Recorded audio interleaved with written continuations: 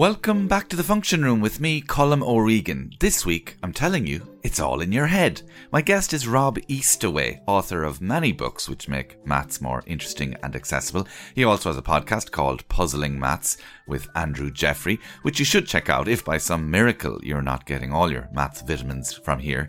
His most recent book is called Maths on the Back of an Envelope, and it's about the surprising power of mental arithmetic.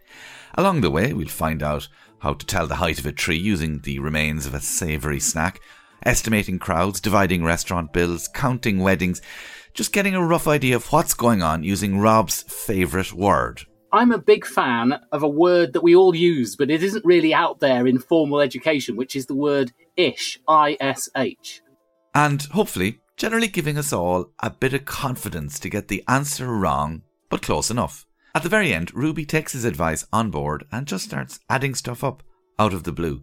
Well, not out of the blue, off the milk carton. Here's Rob Eastaway. Also, if you do hear some mysterious voices in the background, that's not on your side. It's not somebody trying to contact you from the ever after. I think we might have had visitors that day. Sorry about that. Anyway, here's Rob. I'm Rob Eastaway. I write books about maths and I speak about maths to any audience who's prepared to listen to me, be that children, adults, parents, grandparents, and even the stroppiest of teenagers. And you've been doing this for quite some time, but to my shame, I didn't know of your books until I got one of your more recent books as a gift for Christmas by a very perceptive buyer. It's Maths on the Back of an Envelope, and it's about roughly calculating anything, to quote cover, and it's about mental arithmetic. Is mental arithmetic something that you had been considering for a while and obviously use all the time, and you just come to realization, actually, it would be handy to distill all I know into one area? Yes, I would say that's pretty much it. The strange thing is, when most adults think about maths, and talk about it, they're generally talking about arithmetic. Whereas the maths that's studied at school beyond the age of 12 or 13 is often very little to do with arithmetic. It's other stuff. So it's curious how maths has these different meanings. And actually, in education terms, arithmetic kind of drops away as you're allowed to use calculators from whatever age, 14, 15. So just as people leave school, they can't do arithmetic pretty much. And I've come to realise it's become a bit of the poor relation of maths, and it's really important. And it might seem unglamorous, and yet it's the maths that most of us use. That kind of thinking, is so important in adult life. So really, I wanted to put arithmetic back on the table and say it's really important, it's really cool, and you don't need a calculator for lots of things, but being able to roughly work things out is just a really useful skill. Would an analogy be that it's like we've forgotten how to walk because we can get motorized transport everywhere?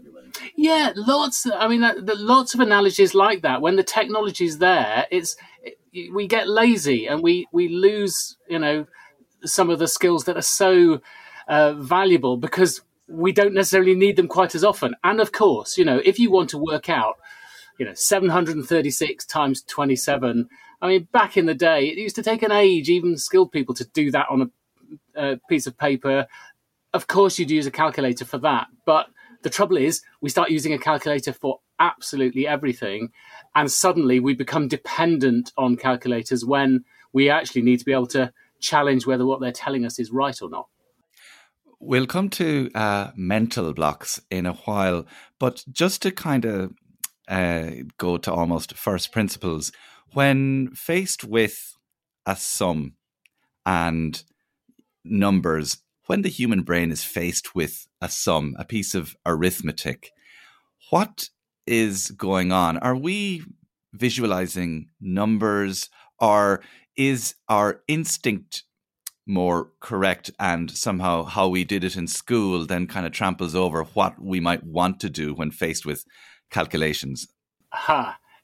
So much must depend on the person, and so I don't know what's going on in other people's heads, other than in many people's heads, probably panic. That sense of, especially if anyone else is involved. If it's just you versus calculation, you can relax a bit. But if anyone else is involved, is watching, then panic perhaps overrides everything else. And this fear of, I'm going to get it wrong. How do you do it? I can't remember. It's better for me to say I can't do it than to attempt and get it wrong. So lots of those things are there at the front. But then, there is this clash between trying to remember those techniques you learnt at school. If you're adding up, saying, oh, what you're supposed to do is carry one and cross out this number and stuff. But compare that also with people are also thinking, well, I've kind of figured out ways to do it, which are like shortcuts and cheats. And they're not the way I was taught at school, but that's the way I would like to use it. But many adults actually feel guilty about saying, if I'm adding 9, I could add 10 and take away 1 because I wasn't taught to do that at school. And someone's going to tell me off. Whereas in fact, the methods that we develop as we get older are exactly what we should be using. And so it's a bit of a shame that we've been almost drilled, those of us of a certain age anyway, were drilled to think this is the way you do it, when there's lots of different ways you could do it. You mentioned there the fear of getting it wrong. And what I loved about reading maths on the back of an envelope is wrong is fine. It's really just degrees of wrongitude. And I really did feel like I've been doing, you're driving along the road, and I grew up at miles per gallon, and I'm staring at liters per 100 kilometers, and I'm trying to figure out how the car is doing, and my brain just won't accept liters and kilometers, and I want to know, is it good miles per gallon? So I'm driving along while paying due care and attention, of course, to the road, trying to figure out how it translates into, am I getting the 40 or not? So I'm there, but at the same time, there was a sense in looking, it was taking the gamble. Like I feel now I can take a gamble on working something out because all I need to ensure is roughly, maybe I have the right number of digits. And is that a part of it? Like is it about freeing your mind? I think to a large extent, I think there are some basics that it's just really valuable to know. So, good old traditional times tables up to 10 are just really useful because, in the end, 5 times 4 is 20. And it's good to know that. And but the thing is, you don't necessarily, in most cases, need to know that 5.2 times 3.8 is whatever it is. It's about 5 times 4. And I know 5 times 4 is 20. So I'm a big fan of a word that we all use, but it isn't really out there in formal education, which is the word ish, I-S-H. I just think it's a fantastic word to introduce in calculating, because what we need to do when we're working out most things in life is what the answer is going to be ish. And that's the liberating thing. So suddenly something really difficult like 21 times 7.9. Wow, what's that? Well, it's roughly 20 times 8. So the answer is going to be 160-ish. And, that's good. And it's even 200-ish, but it's definitely not 2,000-ish. So knowing where to stick the decimal point is another crucial skill. That and times tables and basic addition can get you a long way. So we're often faced in real life with these little bits of arithmetic, and there's particularly, we mentioned earlier that kind of group occasion with people watching, and you're presented with a bill and you want to share it out roughly, assuming it's not the case that somebody's had like a carrot and somebody else has had a foot thick steak, but by and large you think everybody's going to get the same amount. There are little examples like that, like in a restaurant, dividing, apart from just using your phone. But if you use your phone, so where's the fun in that? Is there little tricks when it comes to, something like dividing a restaurant bill? Very often you'll be dividing by a smallish number, 4, 5, 6, depends on how many people you're hanging out with. But I always love it when there's 5 of us, because then there is a lovely trick there. Let's say it's, it's added to 130 euros take that as a bill. How do you divide that equally between 5 people? Well, one thing you can do, and is a good skill to have, is mental short division. 5 into 1 doesn't go, 5 into 13 goes 2, and so on. But another little trick is instead sharing between 5 people, double the figure, that's 260, and divide by 10, 26. Because doubling and divide by 10 is the same as dividing by 5. Or you could do it the other way around. You can divide by 10 first and then double your answer. So that's quite nifty. And when I do that in front of people, they think I'm some kind of genius. It's great because really it is. I think, if there's one arithmetical skill, it is worth investing time in practicing. It's the ability to double and halve numbers, because that will get you so far. I mean, dividing by and multiplying by 10 as well, that's really easy because that's a matter of lopping off a 0 or shifting the decimal point. But doubling and halving takes a bit of practice. But if you can double, then you see something needs to be multiplied by 4, you double it, and then you double it again. You've done it. Or multiplied by 8, double, and double again. So multiplying by 8 or dividing by 8, again, you'd halve, and halve again. So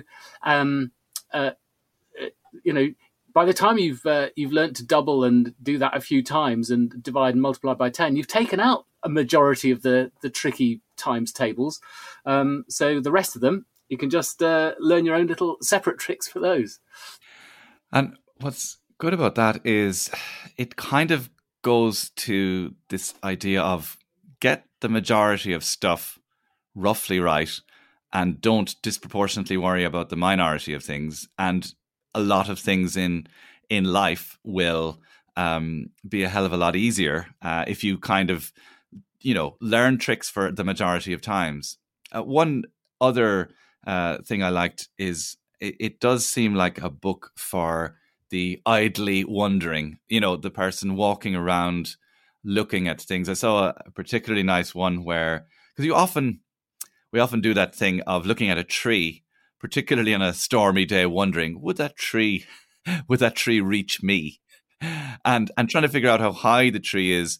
And of course, there's all sorts going on when you look. You're at a particular height. Your perception of how high the tree is depends on how far away you are and all that kind of thing. But you have some neat tricks for even just guessing the height of a tree with what might be blowing around the place. Yes. Just with a crisp packet is my favourite little nifty trick. You find a crisp packet or a sheet of A4 or an old envelope. But making a virtue out of litter.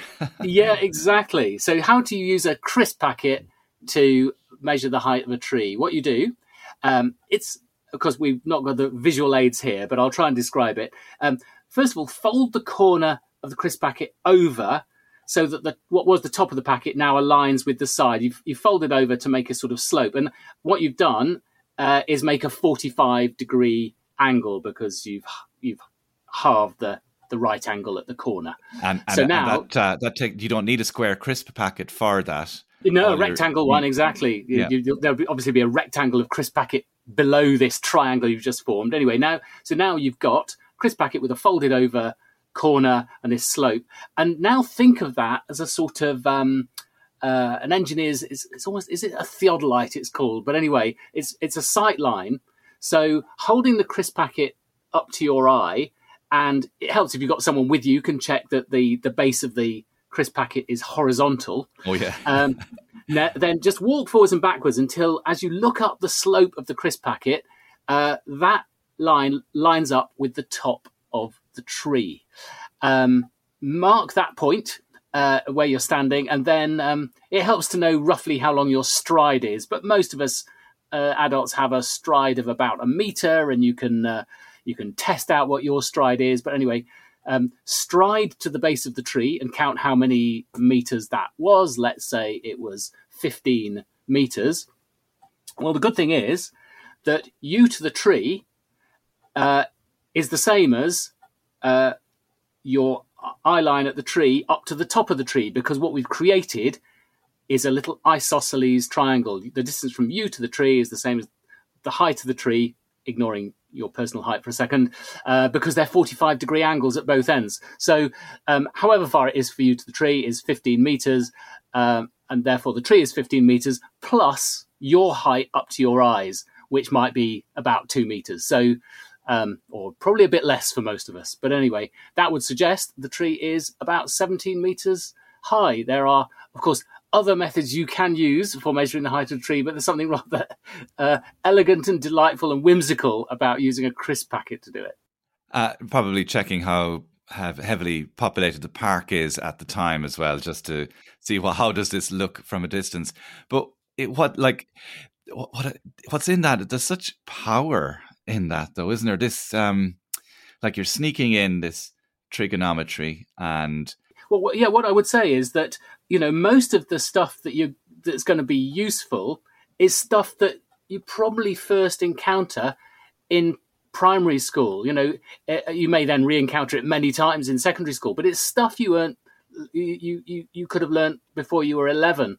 So the angles in a triangle, for example, that's you learn that at a very young age. So there's nothing very difficult about the maths we need in most everyday life situations, and it's incredibly powerful, and just amazing that more people don't have those skills and use those skills. It seems to me that what's very crucial when it comes to mental arithmetic is question number 2. Like, so you come up with a question, how high is that tree? And that next step, like overcoming the inertia of seeing it. Let's not immediately assume it's impossible to find out. We definitely don't know, but what is the next question to ask? And getting to that stage seems to be a very important step in the process. Well, yeah, I mean, this is kind of what all real life problem solving is like. It's not the computation necessarily; it's knowing what maths you need to do. And in a way, that's where our education gets it all wrong, because the really interesting and important job in maths education is the examiners who take the real world and turn it into maths questions. Then we who take, maths tests, then just, learn the rules and do all of this kind of thing. But the real skill really was the examiner who said, okay, we need a probability question here based around buying sweets and da-da-da-da-da. So yes, often it's the maths is not the hard part. It's knowing what maths you do need to do. And that comes with practice and from seeing other people doing it and just familiarity too. Once you've done the tree measurement once, next time you'll remember it, hopefully, and it's easier. And so you start to recognize, I fixed this once before. I'll use that technique again.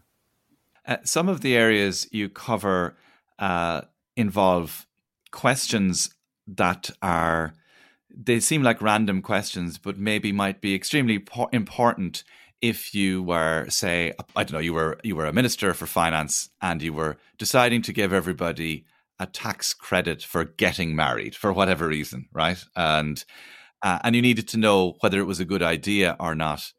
It seems like if you had somebody in the room who was saying, well, to be honest, I don't know, is it worth doing that? Because it's going to cost you X, Y, and Z because quick back of the envelope calculation will say there's 1 million weddings a year or 600,000. But it was the process. Can you take us through like some of the questions you ask in a question out of thin air, like how many weddings a year in the UK, and just to give an idea, so to help us get to that second stage, what's that next question? Yeah, I mean, of course, things like that. I mean, the first thing you can do, the first step is say, look, let's put an upper and lower limit on this number before we do anything else. If we take the UK convenient number, 60 million people, how many weddings a year? Well, immediately, wedding requires 2 people, and let's assume all weddings are between people in the UK. There can't be any more than 30 million weddings, and of course, weddings. No one under the age of 18 is going to be getting married, really.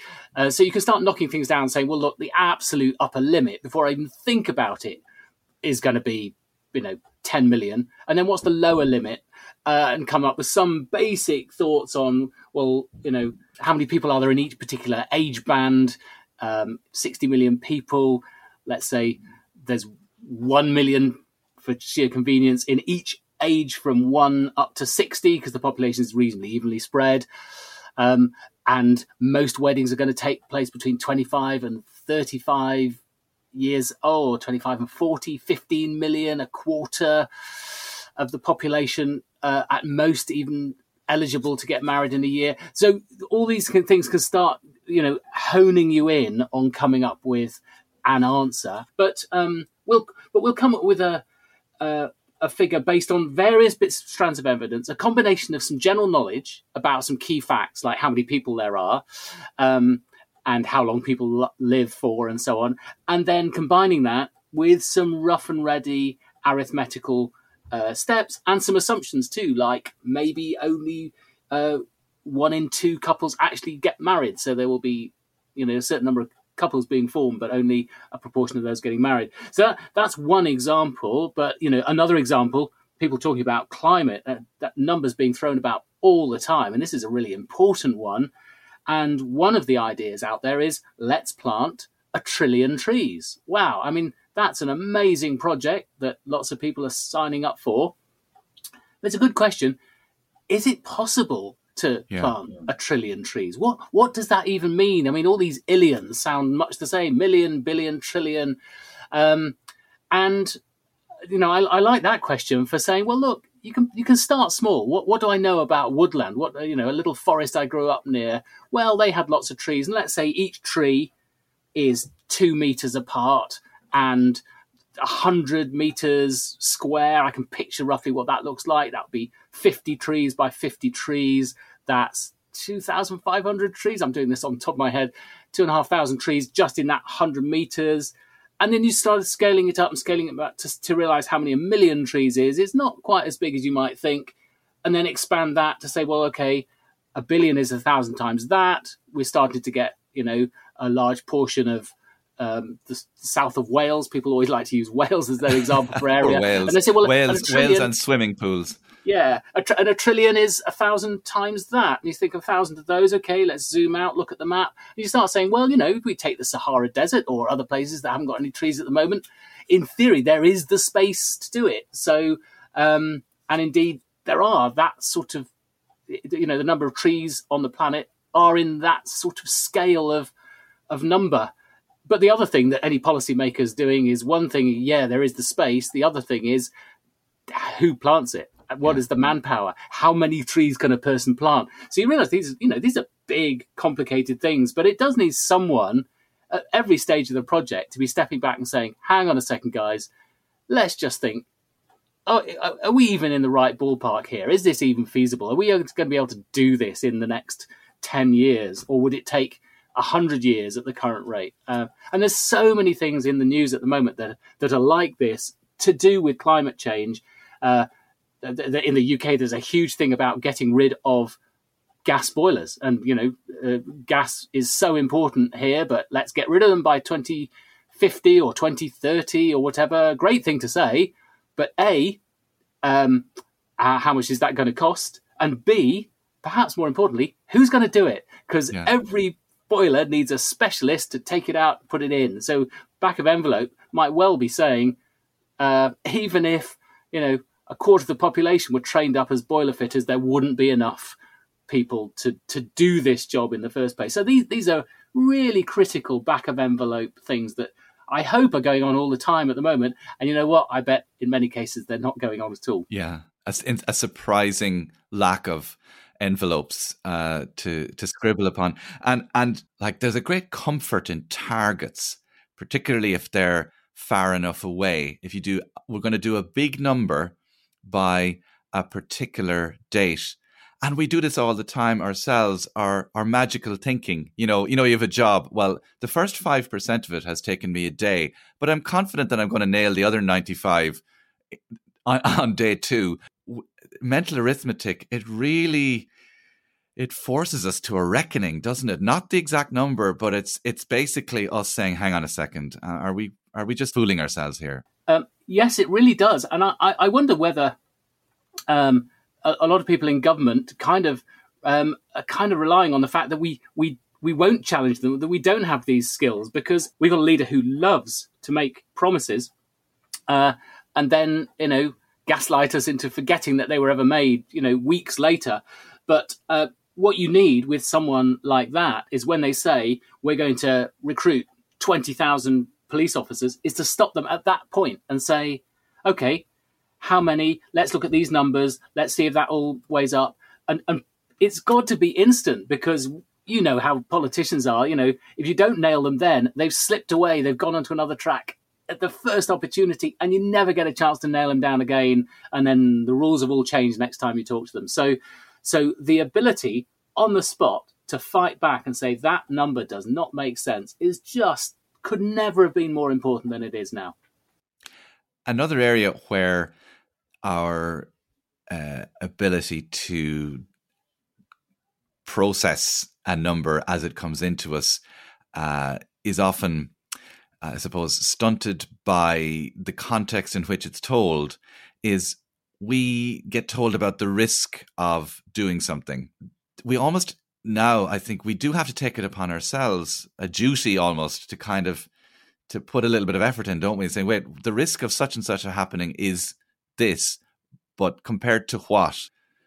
When confronted with, say, your risk, so when confronted with a survey, your risk is 1 in 3. Are there tricks to interrogate what you've been presented with?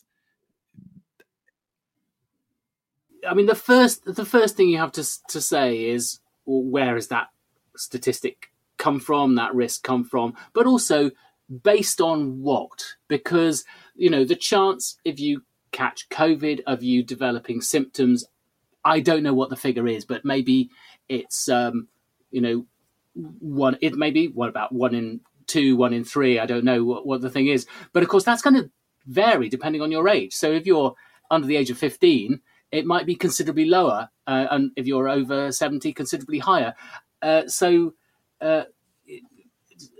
to whom and who's this relating to? So, you know, the risk to the general public is different from the risk to me. You know, the chance of someone dying from a shark attack in a year might be 1 in 1,000. But the chance of me dying from a shark attack, I would say, is practically zero, because you won't find me going anywhere near anywhere that there are sharks, because I don't do that kind of thing. So, you know, what might be a risk for the general public is not a risk for me. So probabilities are not this one-size-fits-all thing. They depend on what you're doing, what your circumstances are, and everything else. And I think it's really important to be able to pick apart all of those things and to compare them too, and say, you know, we get scared by the chance, by the thought of a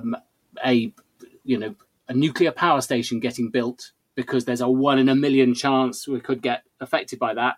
But we don't have any qualms about getting in a car and driving when there's a far higher chance we might end up having an accident. So we're not very rational about comparing risks. And by and large, for example, human beings tend to be prepared to take risks if we think we're in control, because we think we therefore are at less risk. But the evidence is, you know, that is not what actually determines your risk.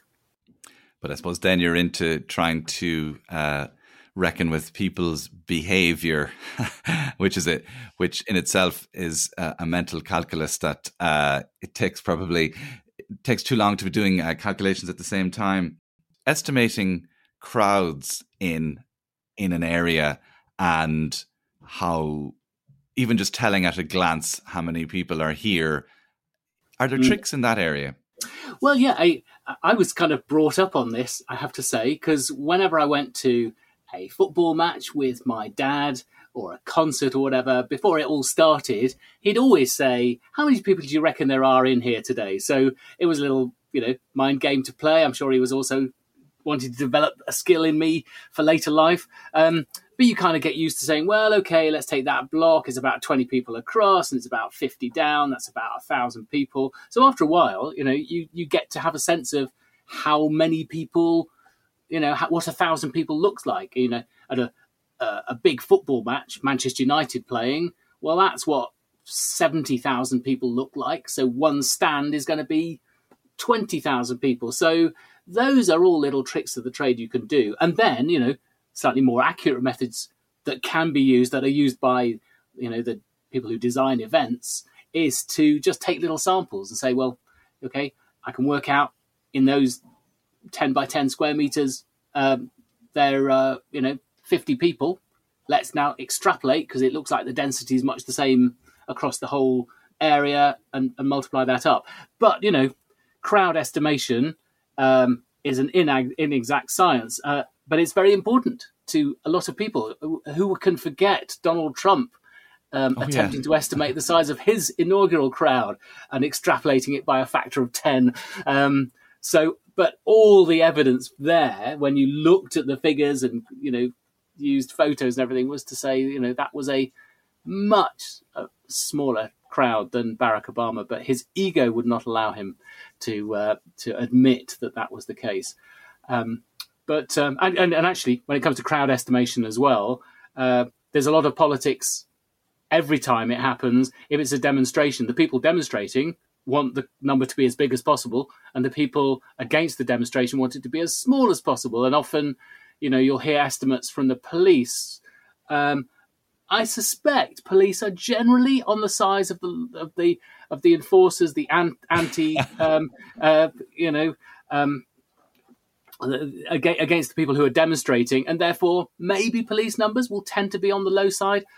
But no one ever seems to provide an objective. Yeah, there were 50,000 people in that crowd. It's always a much wider set of goalposts than that. The quandary would be, what if the police were protesting? How much would the police estimate of the protesters be in that case? We've taken a few examples, and I know it's hard to get across like tips and tricks in a kind of the audio medium when I suppose people do like to do it on the back of an envelope. But if you could, for people listening, what would you say they should almost in their brain or their approach make themselves more open to mental arithmetic? Is it just you're faced with a question? Is it almost just stop, don't run away, and just start asking questions? Yeah, I would. And actually, perhaps one of the safest ways is just on your own, when the pressure's off, when you see some numbers there, just practice adding them up. When you're doing some shopping, do a little guesstimate of how much you've actually spent, how much is in your basket, then seeing what the real figure is, seeing how close you can get. So playing games with yourself is great, because if you're a parent, you've got younger kids there, then this is a perfect opportunity for you to play number games with them. And whilst doing it with them, and they'll be still quite enthusiastic, you can be learning yourself. So I'm sure that improved my arithmetic skills a lot, just playing number games with my children when they were younger and wanted to play those games. So practice and look for opportunities and just having a go, but not kicking yourself for getting it wrong. In the same way that people are kind of either are told or tell themselves, oh, maths or arithmetic is just not my thing. Do you think that more or less nearly everybody has the capability to do the very basics that allow them then to move on to solving some of those problems? Yes, I do. I think it's easy to just dismiss and say, I just can't do it. I'd say a tiny proportion of people listening to this might have a syndrome known as dyscalculio. It's very rare. But, let me start with this. What's 3 plus 4? And I hope everyone's saying, well, that's 7. That's easy. That's obvious. I say, okay, well, what's 3 plus 9? You just keep on adding. There will come a point where it's difficult. But the point is, everyone finds some bits of arithmetic easy. It's just a question of establishing where is that point where it's difficult for you, and then say, right, today I'm going to practice a bit and get a bit further. So, like fitness, no one would question that with a bit of, daily routine, getting out there, that we can all get fitter. And it's just the same with arithmetic. You can get better. You may never be an Olympic champion, but you will be able to get better. So I dismiss anyone who says, I just can't do it. It's just a matter of knowing where your current limit is and then saying, well, you know what? I'm sure I can push beyond that. Rob Eastaway, thank you very much for coming to the Function Room. Thank you for having me. That's all from the Function Room this week with me, Colm O'Regan. Follow me on Twitter at Colm O'Regan or the podcast at Function Room Pod. And if you like the podcast, please leave a review and a rating wherever you get your podcasts. I mean, like a 5-star one. You can send the constructive criticism by email. See you next week. Bye-bye. Sum is 14 plus 25 plus 20 plus 16 plus 49 plus 11 plus 19. Why are you adding that? Where is that? On the side of the milk, is I it? want to see how it adds up to 100. Oh, because it's supposed to be 100%, is it? Okay. So what are you starting with? 14 plus 25. And then what I've gotten so far is 65. From 14 plus 25, or? No, from 14 plus 25 plus 20 plus 16 is 65. Is it? Yeah. Oh, what's 14 plus? 20 is 39. 14 plus 25, is it? No, yeah. Okay. Is 39. And then 20 plus 39 is